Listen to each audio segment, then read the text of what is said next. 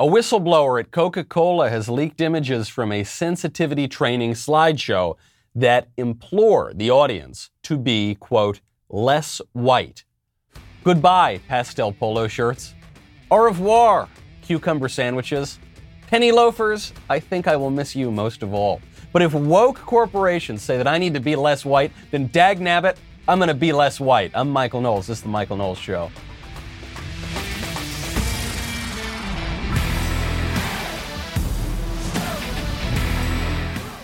Welcome back to the show. My favorite comment from Friday is from Andy Herron, who shows us the Democrats' favorite game of chance, rock, paper, scissor, science. And you see, obviously, rock beats scissors, paper beats rock, scissors beats paper, and science beats absolutely everything at all, so long as it accords with your political convenience. You know, speaking of convenience, one thing that is super convenient and very helpful to you, consolidating your credit cards with a credit card consolidation loan from Lightstream. If you are carrying a ton of debt on some high-interest credit card, you're probably paying a lot more money than you need to. But you can consolidate that money with a credit card consolidation loan from Lightstream. Rates start at just 5.95% APR with autopay and excellent credit. Much, much lower than the national average interest rate on credit cards, which is over 18% APR. Get a loan from $5,000 to $100,000 with absolutely no fees. You can even get your money as soon as the day you apply. Lightstream believes that people with good credit deserve a better loan experience. That is exactly what they deliver. I have seen people waste money, just throw money out the window by putting their debt on high-interest credit cards. Don't do it. Just for my listeners, apply now to get a special interest rate discount and save even more. The only way to get this discount is to go to lightstream.com/Knowles, lightstream.com/Knowles. Subject to credit approval, rates range from 5.95% APR to 19.99% APR and include 0.50% autopay discount. Lowest rate requires excellent credit. Terms and conditions apply and offers are subject to change without notice. Visit lightstream.com/Knowles for more information. Do not just chuck money out the window. Head on over. Do yourself a favor. Check out Lightstream today. Do I count as white? This is a perennial question for those of us of Sicilian, more broadly Southern Italian descent. We're a little dusky, as the poets used to say. You know, we're a little swarthy. So are we white? Probably by the standards of a neo-Nazi or some racialist. Probably we're not all that white. You know, when Italians first came to America, Italians were broadly considered to be black. It depended on what area of the country you were in. Southern Italians were the victims of the largest mass lynching in American history. So, you know, probably, I don't know, not so white. But then by the standards of the woke left, definitely white. So I suppose I'm kind of caught in the middle here. And regardless, I'm sure Coca-Cola would like me to be less white. The company is sort of denying that they had this sensitivity training. I say sort of denying it because what they're saying is that this slide that the whistleblower leaked, this was not a mandatory aspect and a lesson of the training, but it was part of the platform that Coca-Cola had the employees use. So it's kind of like a denial, non-denial. In any case, sort of sounds like mealy-mouthed corporate talk. For they did it. This is the sort of thing they're doing. So the slides included typical platitudes that you see today with woke, politically correct culture. Confronting racism, understanding what it means to be white, challenging what it means to be racist. Okay, this is the kind of bland thing we've seen before. Another slide.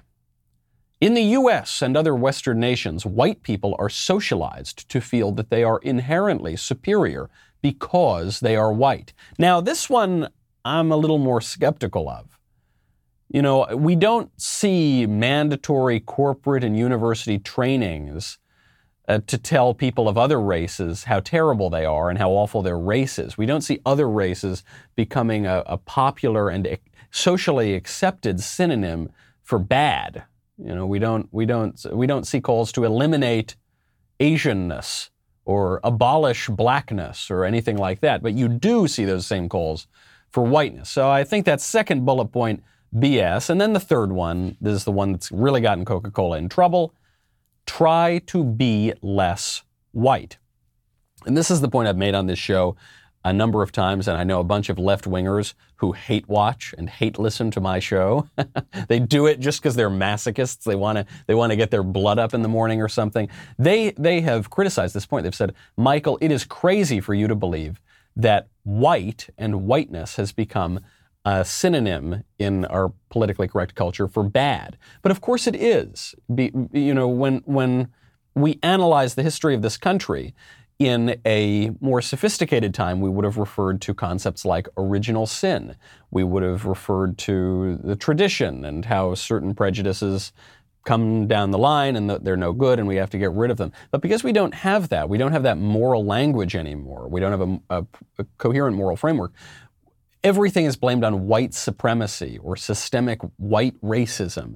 And that's why we have to abolish whiteness. And it's just a stand-in, a physical stand-in for the metaphysical concept of evil.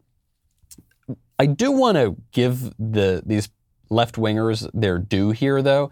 There is some precedent for what they're doing. I actually kind of understand the logic, which is that in the past, maybe if you've watched old movies, you would have heard this. The word white was used as a synonym for good or virtuous. So, and you more frequently would read this in old literature or hear this in an old movie, but you might hear the phrase, that's mighty white of you, meaning, that's mighty good of you, that's mighty virtuous of you. And so what the left-wingers are doing is they're not bringing the word back to a kind of value neutrality. They're not bringing the word back to not connote virtue or vice. What they're doing is they're taking a word that in the distant past was used to mean virtue, and they're now using it to mean vice. So how is one to be less white? Let's say we take Coca-Cola's challenge and demand, and we say, okay, I'm going to try to be less white. What does that mean? Well, according to the slideshow, it means to be less oppressive, to be less arrogant, to be less certain, to be less defensive, to be less ignorant, to be more humble, to listen, to believe, to break with apathy, to break with white solidarity. Wow. Man, being white is pretty terrible, according to Coca-Cola. But even if you believe their description, even if you take that for what it's worth, notice how you're damned if you do and you're damned if you don't.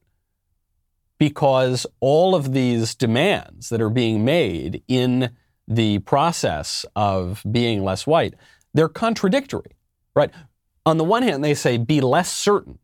And then almost immediately afterward, they say, believe. Break with apathy. How can you be less certain and believe? To be less certain is to embrace a kind of radical skepticism. But then to believe, and you hear this in other kind of left-wing public campaigns, they'll say, believe all women.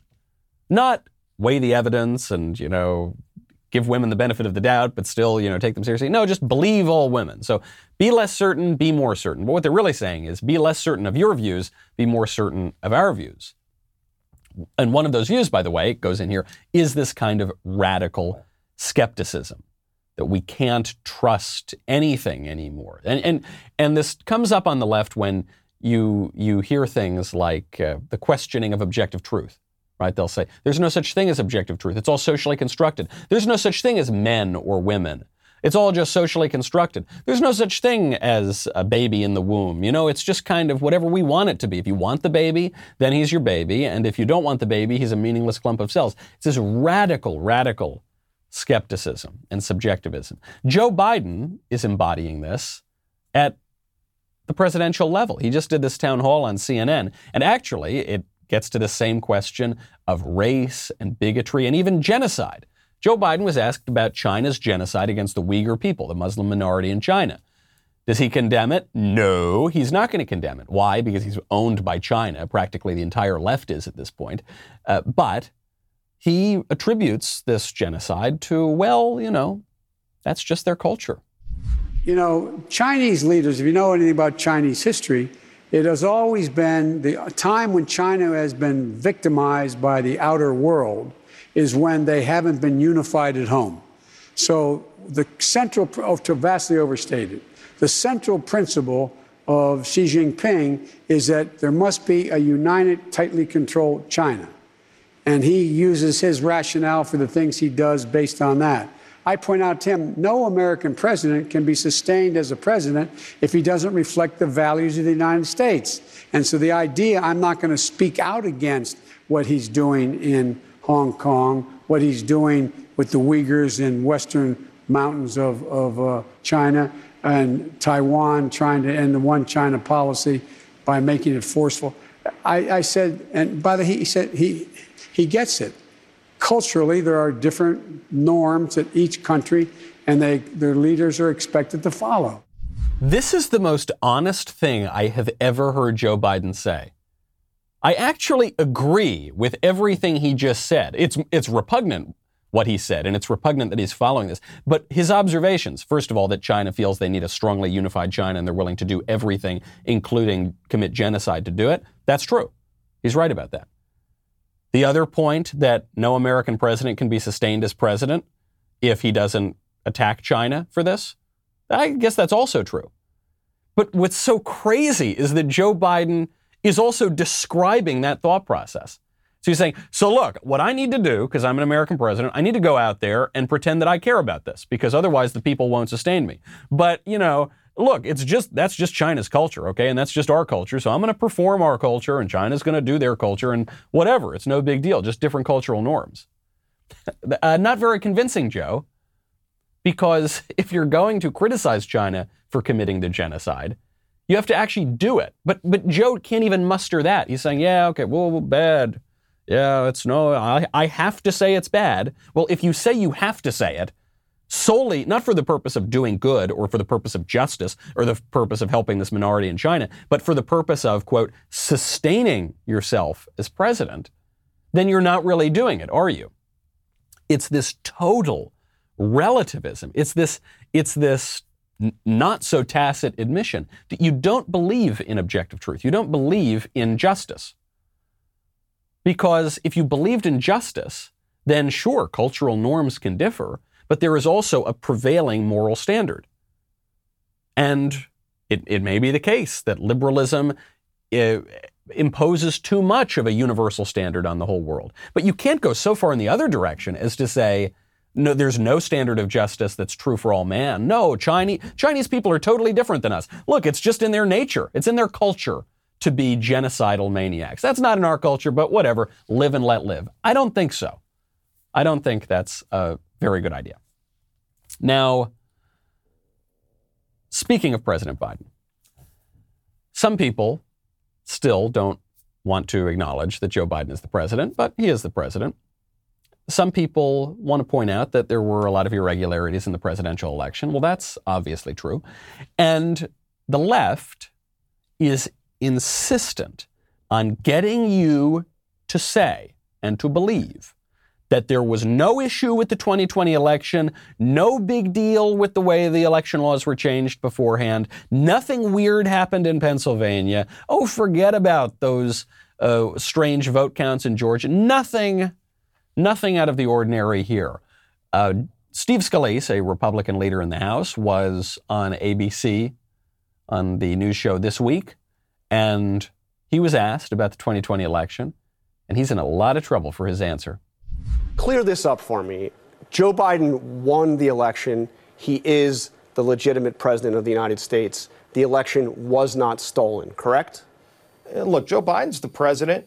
There were a few states that did not follow their state laws. That's really the dispute that you've seen continue on. And look, if you're Joe Biden, you probably want to keep talking about impeachment and anything other than the fact that he's killed millions of American energy jobs, that he continues they just signed the Paris Accord. It's going to kill manufacturing jobs in America. But at the end of the day, when you look at where we are in this country, either we're going to address the problems that happened with the election that millions of people are still concerned about. The Constitution says state legislatures set the rules for elections. That didn't happen in a few states. And so going forward, look, Joe Biden's the president. But does he towards what people are angry about? No, but you can't, Steve, you can't say that. Hold, you have to say, what Steve Scalise said is 100% true. Joe Biden is the president. He won the election in the sense that the president is determined by a vote of the Electoral College that's then certified and then makes you the president. And all that did happen. So yeah, he's legitimately the president in that way. But don't try to tell me that there was nothing weird about the 2020 election. The Pennsylvania election officials have violated the state constitution. They changed election law so dramatically. Many, many other states totally upended election law in the weeks preceding it. The way in which the votes were counted was deeply unprofessional, rife and open for abuse. The use of ubiquitous, widespread, unsolicited mail-in ballots. That is rife for abuse, unprecedented in American history. The extension of election day to election season, rife for abuse.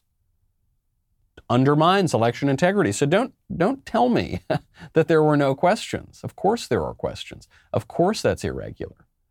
And those irregularities redound to the benefit of Democrats. But they're so insistent. They are going to bully you. They're going to try to get you to say, under no circumstances is there anything worth questioning. Don't let them do it.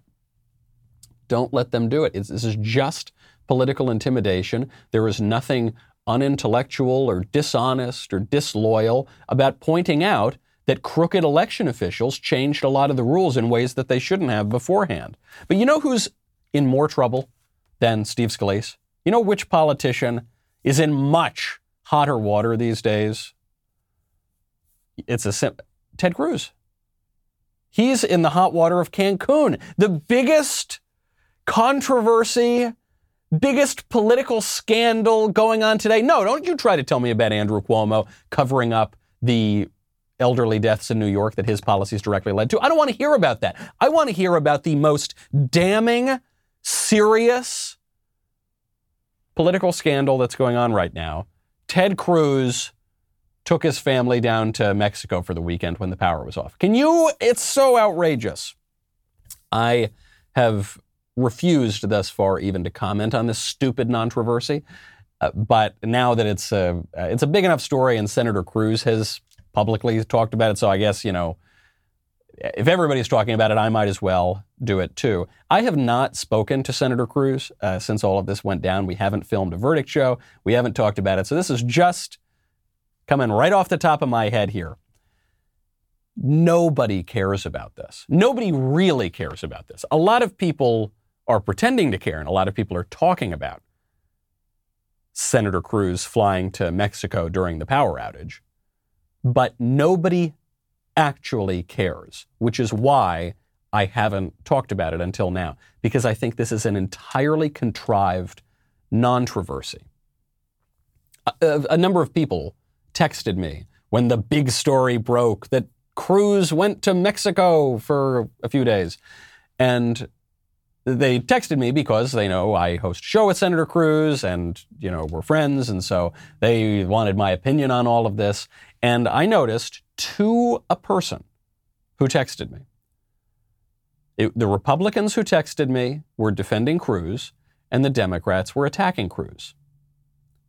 In other words, the people who support Cruz were still supporting him, and the people who hate Cruz's guts still hated his guts. And nothing actually changed. Senator Cruz has said that it was a mistake to go, and I suppose as a matter of optics, sure, I guess that probably was a mistake. I take his description of it, and sure, fair enough. However, does anybody really think Ted Cruz was going to climb a telephone pole with a wrench and start? What did they expect to happen? That he was going to dust off the windmills or something? No, of course not. So he came back right away and he helped out and he passed out water and was assisting efforts. Okay, that's fine. But I don't want Republicans to take the wrong lesson from the New York Times attacking Ted Cruz. This doesn't matter. This doesn't matter as a substantive matter. Cruz could do exactly the same work from an office in some hotel somewhere as he could from his house without power. I guess probably he could do more work, right, if the power's on. And this won't hurt him politically, I don't think. I don't think this would hurt any sort of Republican politically. I think actually quite the opposite. I think when the left is training all of their sights on you, it means they're afraid of you. I think that they did this to Donald Trump for 4 years, and now the big bad orange man is gone, and moreover, he's off of Twitter, so they can't keep attacking him for the things he's saying, and they're going to the next Republican. And I don't think Republicans should back down from this kind of thing. I think that when the New York Times is going after you for a bunch of BS, it shows that you're doing something right. AOC cashed in on the optics here. So AOC, obviously radical congresswoman from New York, decides that she's going to go to Texas for some reason, and she's going to raise money, and she's going to make herself a much bigger national figure. Now, AOC, maybe not the brightest bulb in the pack, maybe doesn't have the best education in the world, maybe isn't the most honest person out there, sure, absolutely true. But that woman is a good politician. She knows politics. This woman knows how to make herself the center of every story. When the Capitol riot happened, AOC was in an office building down the street. She wasn't even in the Capitol building. She made the thing all about her. She said she was almost killed. She was almost tortured. I don't know. Maybe she didn't. She was implying it at least. It was the most harrowing experience in the world for AOC, who wasn't even in the building. She was down the street in the office building. She's really good at this. And AOC actually ties in here because she's always going after Cruz, and she, went down to Texas and made this a big deal. The real reason that the media jumped on Cruz's flight to Mexico is because they're trying to distract from a legitimate political scandal, which is Andrew Cuomo. Andrew Cuomo, governor of New York, was hailed as the greatest governor on coronavirus, even though, the death numbers were always right up there at the top and the death rate in New York was always right up there at the top. But for whatever reason, Cuomo, he was the gold standard. Those are the words of Joe Biden. And it turns out his policies directly led to thousands and thousands and thousands of elderly deaths in New York needlessly. And maybe even worse than that from a political perspective, his administration knew about it and they covered it up, and now he's under a federal probe. So this is a serious scandal. And the media doesn't want to talk about that, so they're going to focus on Ted Cruz sipping a margarita. AOC, however, because she's a really good politician, she's taken this very subtle approach here. So she's going after Cruz and doing that sort of song and dance. She's also going after Cuomo. AOC, probably the most nationally well-known politician in New York, is calling for a, quote, full investigation of the Cuomo administration's handling of nursing homes. This is going to work out well for her, I think, any way she plays it. No matter how the science on coronavirus changes. By the way, Ben is going to be getting to the science of coronavirus and more directly why Dr. Fauci should be fired. He's going to get to that. He's also going to be talking about being less white on today's show, so make sure to check that out later on today. Also, join us this Wednesday, February 24th, for this month's Backstage. We're going to have a great time sparking up stogies, drinking whiskey. We entered 2021 with our debut into the world of entertainment. We've kept the big news coming, most recently announcing our movie deal with Gina Carano. Join us Wednesday as we talk through this big deal and much more. In other news, we got a new show coming out this Friday featuring our very own Ben Shapiro. There are so many narratives around hot topic issues, it's hard to keep track of all the newest controversies and non-troversies that the left decides to be offended by, which is why you're going to want to tune into Debunked to see Ben expose leftist fallacies in 15 minutes or less. Climate change, socialist medicine, COVID policies, versus facts and logic. This show will be available exclusively to Daily Wire members, so if you're not already a member, go to dailywire.com/subscribe. Use code DEBUNKED to get 25% off. The reasons to join Daily Wire keep piling up, so use code DEBUNKED for 25% off today. Head on over to dailywire.com. We'll be right back with a lot more.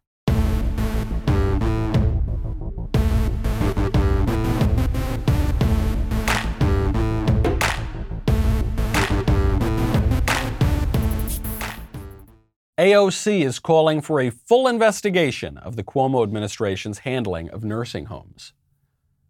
She is such a clever politician. Not a clever person, not necessarily book smart, but man, does she have a political gut.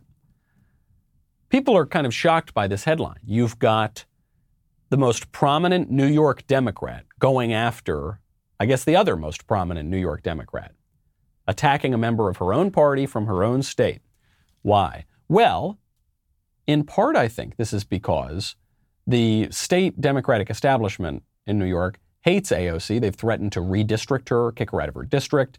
They've tried to go up against her. She kicked out the incumbent, Joe Crowley, one of the classic New York establishment Dem politicians. So they don't really like her. I think she wants a little more political leverage when she can get it. And also, by calling for a full investigation, she's leaving herself an out. This is something we talked about it last week that Democrats do. Joe Biden is doing it right now on reparations policy. He's doing it right now. You've actually seen this beyond the federal level. You've seen this in a number of localities where there are calls to take down monuments and statues of historical American figures. And you'll see people will call for a panel to review and to study it.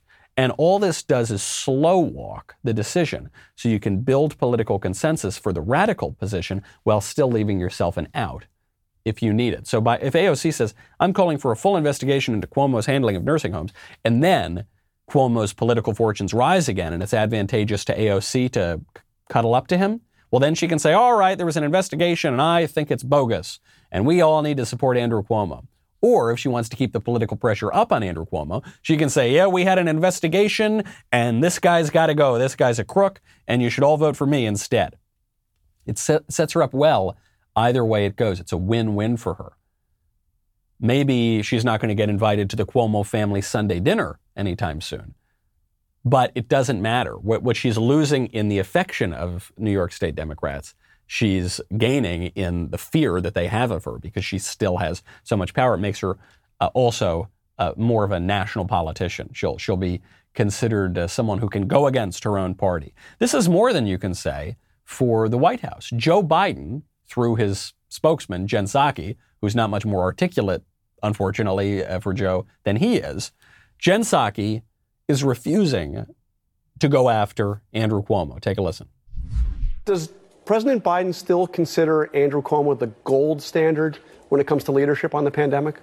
Well, John, we work with Governor Cuomo just like we work with governors across the country. He's also chair of the NGA. So he plays an important role in ensuring that we're coordinating closely and getting assistance out to people of his state and to states across the country. And we'll continue to do that. And there, of course, will be a process. The investigations will leave that to others to determine, the appropriate law enforcement authorities to determine how that path is going to move as we look forward. But we are going to continue to work with a range of governors, including, of course, Governor Cuomo, because we think the people of New York, the people of states across the country need assistance, not just to get through the pandemic, but to get through this difficult economic time. And that's where our focus remains. All right, but Jen, my question was, does President Biden still believe that Andrew Cuomo is the gold standard, represents the gold standard on leadership during this pandemic? Just a yes or no. Does he well, still John, the president, well, it doesn't always have to be a yes or no answer. Well, no, it doesn't. It doesn't have to be. No, Jen, it does. Good on John Carl for pushing back here. Yes, you're right. It doesn't always need to be a yes or no answer, but I'm asking you a yes or no question. And it's a simple one. Joe Biden made a declarative statement. Andrew Cuomo is the gold standard on coronavirus. It turns out not only was he not the gold standard, he's the worst governor in the country. His policies were the worst. They killed people at higher rates, and he lied about it. He covered it up, which is why he's now under federal investigation, unlike all the other governors who I guess were the silver and bronze standard. So, simple question, does Joe Biden regret his remark? Does he change his opinion now and say, Cuomo's not the gold standard? She's not willing to do it. She's not. She has to just evade the question.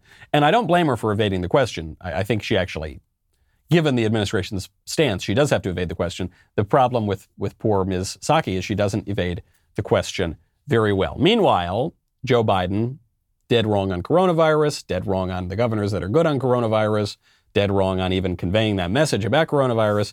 Joe Biden wants you to be very grateful to him. Because before Biden came into office, oh man, COVID, it was a total mess. We had nothing, there was no vaccine. Well, I mean, there was. And, we didn't have it under control. We did. We had deaths in excess of the predictions. No, that's not true. The deaths were actually way below the predictions. But in any case, you got to thank Joe Biden. Just over 4 weeks ago, America had no real plan to vaccinate most of the country. My predecessor, as my mother would say, God love him, failed to order enough vaccines, failed to mobilize the effort to administer the shots, failed to set up vaccine centers. That changed the moment we took office. So notice the shift here. Notice the shift. They used to attack Trump because the deaths were going to be higher than the predictions. Remember, but the predictions were like 2 million deaths, within just a matter of months, and that just didn't happen. The real numbers were much, much lower, so they couldn't go after Trump on that. So then they went after Trump on his own policies, the travel policies. But Trump's policies reduced the number of infections and deaths, right? Because Trump was the one who said, we're going to shut down travel from China, we're going to shut down travel from Europe, actually over Democrat opposition. So they can't really attack him on that. Then they attack him on the vaccine, but Trump came out and said, we're going to have a vaccine by the fall. It was the Democrats who said that's not possible, including Joe Biden. Joe Biden, people are forgetting this now because the left rewrites history because they lie about it and then their lackeys in the media do the work of actually rewriting it and erasing the old questions and, pushing that down the memory hole. But Joe Biden was skeptical that there would be a vaccine, forget by the fall, that there would be a vaccine any time in 2020, that maybe by the very end of 2020, maybe there'd be a vaccine, but who knows? The week before last, the head of the Centers for Disease Control, Dr. Redfield, said it would be summer before the vaccine would become generally available to the public. You said that he was confused and mistaken. Those were your two words. Yeah. But Dr. Slaoui, the head of your Operation Warp Speed, has said exactly the same thing. Are they both wrong? Well, I've spoken to the companies, and we can have it a lot sooner. It's a very political thing because people like this would rather make it political than save lives. This man is talking about a vaccine. Every serious company is talking about maybe having a vaccine done by the end of the year. But the distribution of that vaccine will not occur until sometime beginning or the middle of next year to get it out, if we get the vaccine. And pray God we will. Pray God we will. Mr. Vice President, I want to pick up You'll have the vaccine sooner. I want to pick up. This is an amazing clip. I hope that you save it. I want you, if you're watching this, take this, clip it out, save it to your desktop. If you're listening on audio podcast, record it on your phone because they're going to try to get rid of this clip.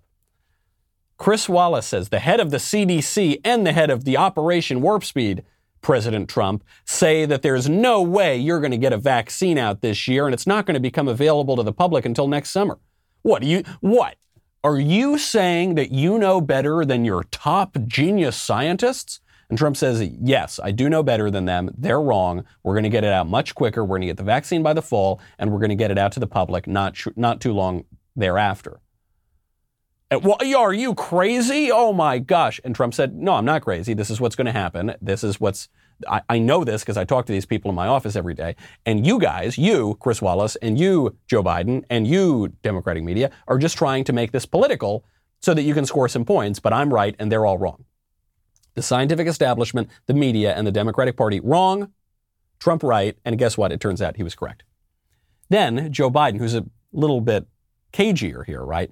He says, well, I'm talking about when the vaccine is going to come out. We're not going to get that out for quite a while. Now, the vaccine did start coming out not long after, to the public, not long after it was announced. And by the way, when was the vaccine discovery announced?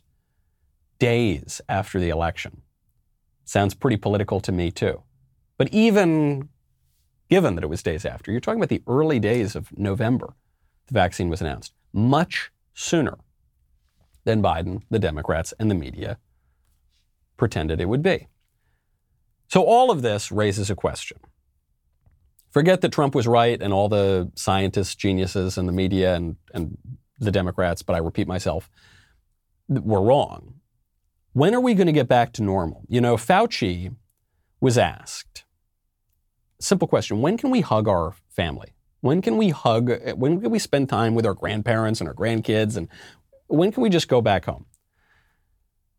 Fauci does not give us the answer we want.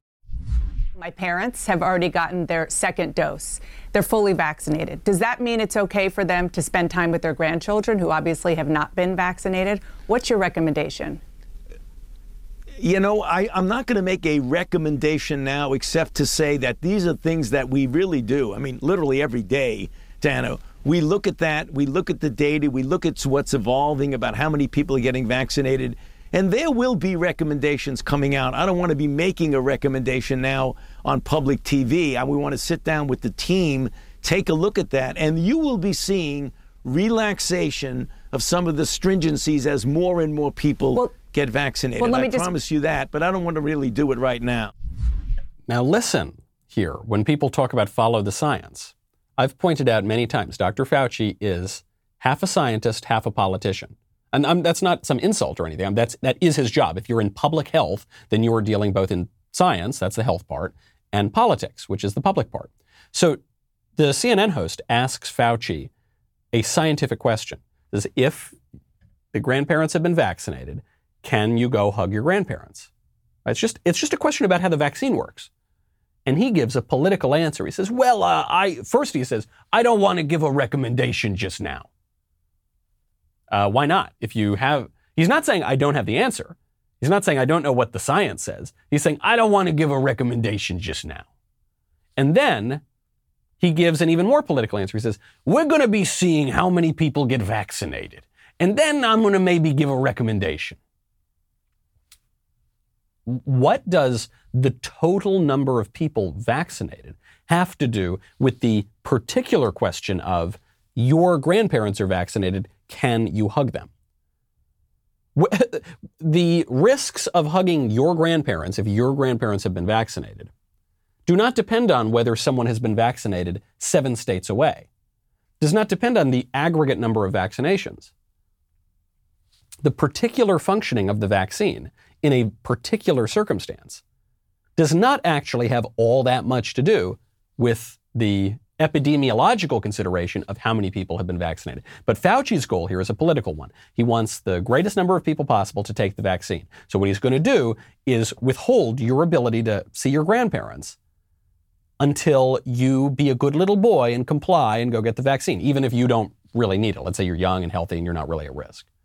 He's going to hold your grandparents hostage from you until you do that. And then he'll give his recommendation. So Fauci was asked, are you a hypocrite, Fauci? Have you been seeing your own family? His answer, cold as ice.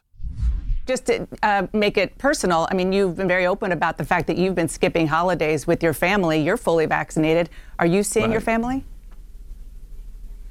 Right now, not yet. Not yet. I mean, I would look forward to it within a reasonable period of time as the rest of my family gets vaccinated. I mean, obviously, I'm with my wife every day. Right. She has gotten her first dose, will soon get her second dose. But my children, when they get vaccinated, obviously, I look forward to seeing them. And I'm sure that by that time, recommendations will come out to guide us in a more precise way. Recommendations will come out. They're your recommendations, dude. You're the one giving them out. Fauci at the beginning of the epidemic, remember, he said, come on, I don't really need to wear masks, all that. Masks are kind of stupid. They don't really do anything. And look, I wash my hands. It's not a big deal. It's fine. Now he's saying, I'm not going to see my family for months and months and months. In part, I think this is because he's a politician. He doesn't want to get caught, as he has been caught on the masks, violating his own mandates, right? Fauci says you always have to wear a mask. He wears a mask on the baseball diamond in the middle of the baseball field when he's dribbling the first pitch at the Nationals game. But then when he thinks the cameras are off him in the stands, he's sitting next to friends of his that he doesn't even live with, and he's got the mask off and he's chatting because he just thinks he's not going to get caught. He's been photographed like this before, so he doesn't want to get caught with the family. In part, I assume this is his worldview. You know, for Fauci, for an epidemiologist, if your chief goal is to prevent infection, then you're going to orient all of your actions and behaviors to prevent those sorts of infections. Me, I'm not an epidemiologist. I'm just a dude. I'm Catholic. We talked at the top of the show. I'm of Italian extraction. I'm American. I'm a New Yorker. So because my identity is not chiefly wrapped up in not catching colds and flus and various viruses that go around, I prioritize other things. I have other goals I have greater goals in life than not catching the coronavirus. Fauci, namely seeing my family, seeing my grandparents, I prioritize those things over not catching the Wu flu. Fauci does not. These are different visions, political visions, moral visions, and ethical visions. And ours are better and his are perverse. The question then becomes, when are we going to get back to normal? Dr. Fauci was interviewed on CNN, and this is a simple question, and actually, to the credit of the CNN interviewer, she asks it directly. Fauci, tell us. We had 15 days to slow the spread. It seems like that was a lifetime ago. We're coming up on a year of 15 days to slow the spread. When can life return to normal? You and the president have suggested that we'll approach normality toward the end of the year. What does normal mean? Do you think Americans will still be wearing masks, for example, in 2022? I think it is possible that that's the case. And again, it really depends on what you mean by normality. If right, that's what I want you to define exactly the way it... No, Dana, it's important. Good for her. I like this lady. She probably says a lot of liberal things. I don't watch her show really ever. But I love that she's pushing Fauci here because she goes, okay, so come on, dude, when are we getting back to normal? Well, it depends on what you mean by normal.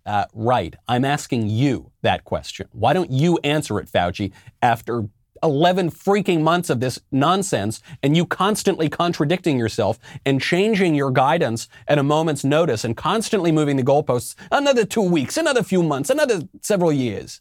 Tell me. And then what does Fauci do? Because he's caught.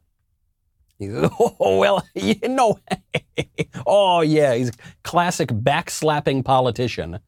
Anthony Fauci. Oh, yeah, well, yeah. No, it's a good question. I know it's a good question, pal. We've been asking it since last March, and you have given answers, then contradicted those answers, and then moved the goalposts, contradicted yourself again, sometimes outright lied, and admitted the lie, by the way. You remember, people are going to memory hole this one too. Dr. Fauci said, don't wear masks. Masks don't really do anything in a pandemic.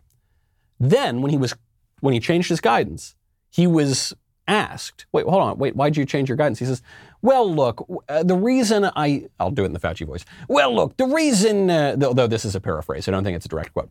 The reason that I told people not to wear masks is because there was a fear that the healthcare workers wouldn't get the masks. So even though I knew the masks were really, really good, and I, at least in my Fauci mind, believed the masks to be good, I only wanted certain people to get them, not other people. So I told the other people that they weren't good so that the people who I wanted to get the masks could get them. That is a lie, right? Well, and then he sort of tries to defend it and says, the science changed. Well, but we're not talking about the science here. You made this political declaration, this political guidance here. So she calls him on his BS. He finally sort of answers the question. Normality means exactly the way things were before we had this happen to us. I can't predict that. Obviously, I think we're going to have a significant degree of normality beyond what the terrible burden that all of us have been through over the last year. That as we get into the fall and the winter, by the end of the year, I agree with the president completely that we will be approaching a degree of normality. It may or may not be precisely the way it was in November of 2019, but it'll be much, much better than what we're doing right now. It'll be much, much better than what we're doing right now.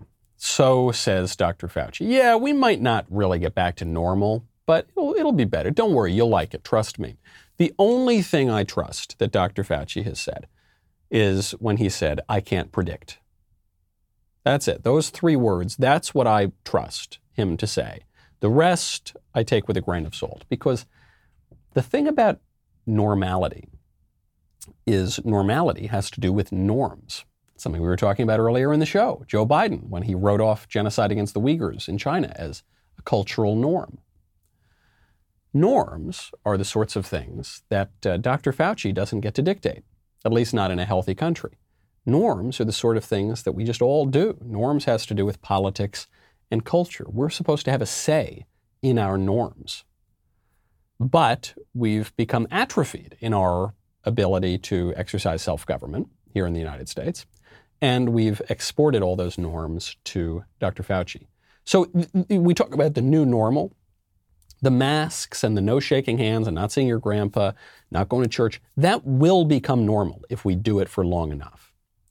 Some people might suggest that that's one of the reasons that politicians are exploiting the Wu flu and dragging this out, is to turn certain aberrant behaviors into normality.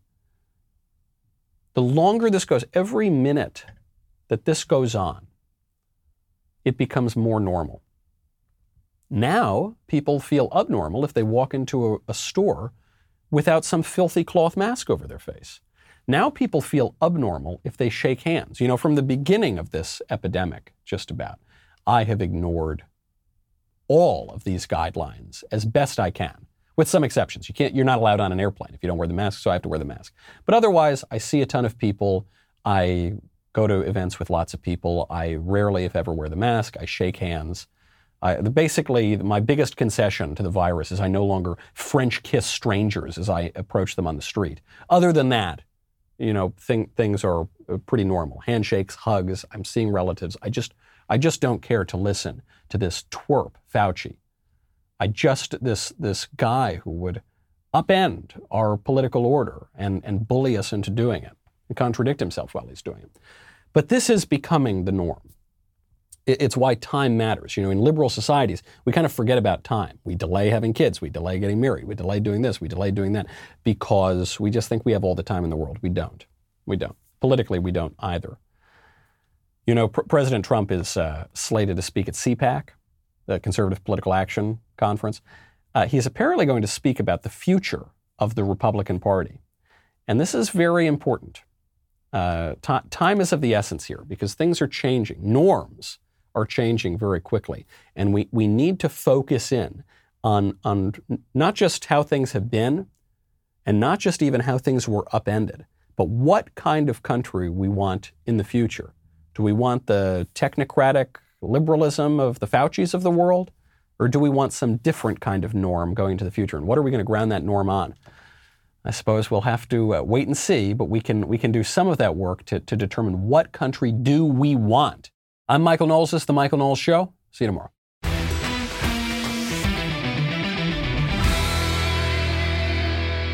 If you enjoyed this episode, don't forget to subscribe. And if you want to help spread the word, please give us a 5-star review and tell your friends to subscribe. We're available on Apple Podcasts, Spotify, and wherever else you listen to podcasts. Also, be sure to check out the other Daily Wire podcasts, including The Ben Shapiro Show, The Andrew Klavan Show, and The Matt Walsh Show.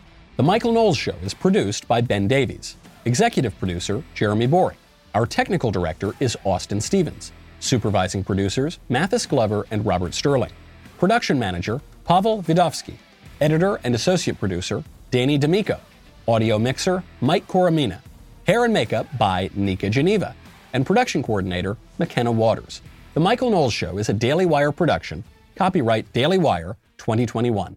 Disney adds an offensive content disclaimer to the Muppets. Dr. Fauci declares that we may have to wear masks into 2022, and Kendall Jenner faces claims of cultural appropriation. Also, Alexandria Ocasio-Cortez takes a trip down to Texas to, quote, help during the winter storm. All of that and much more today on The Matt Walsh Show.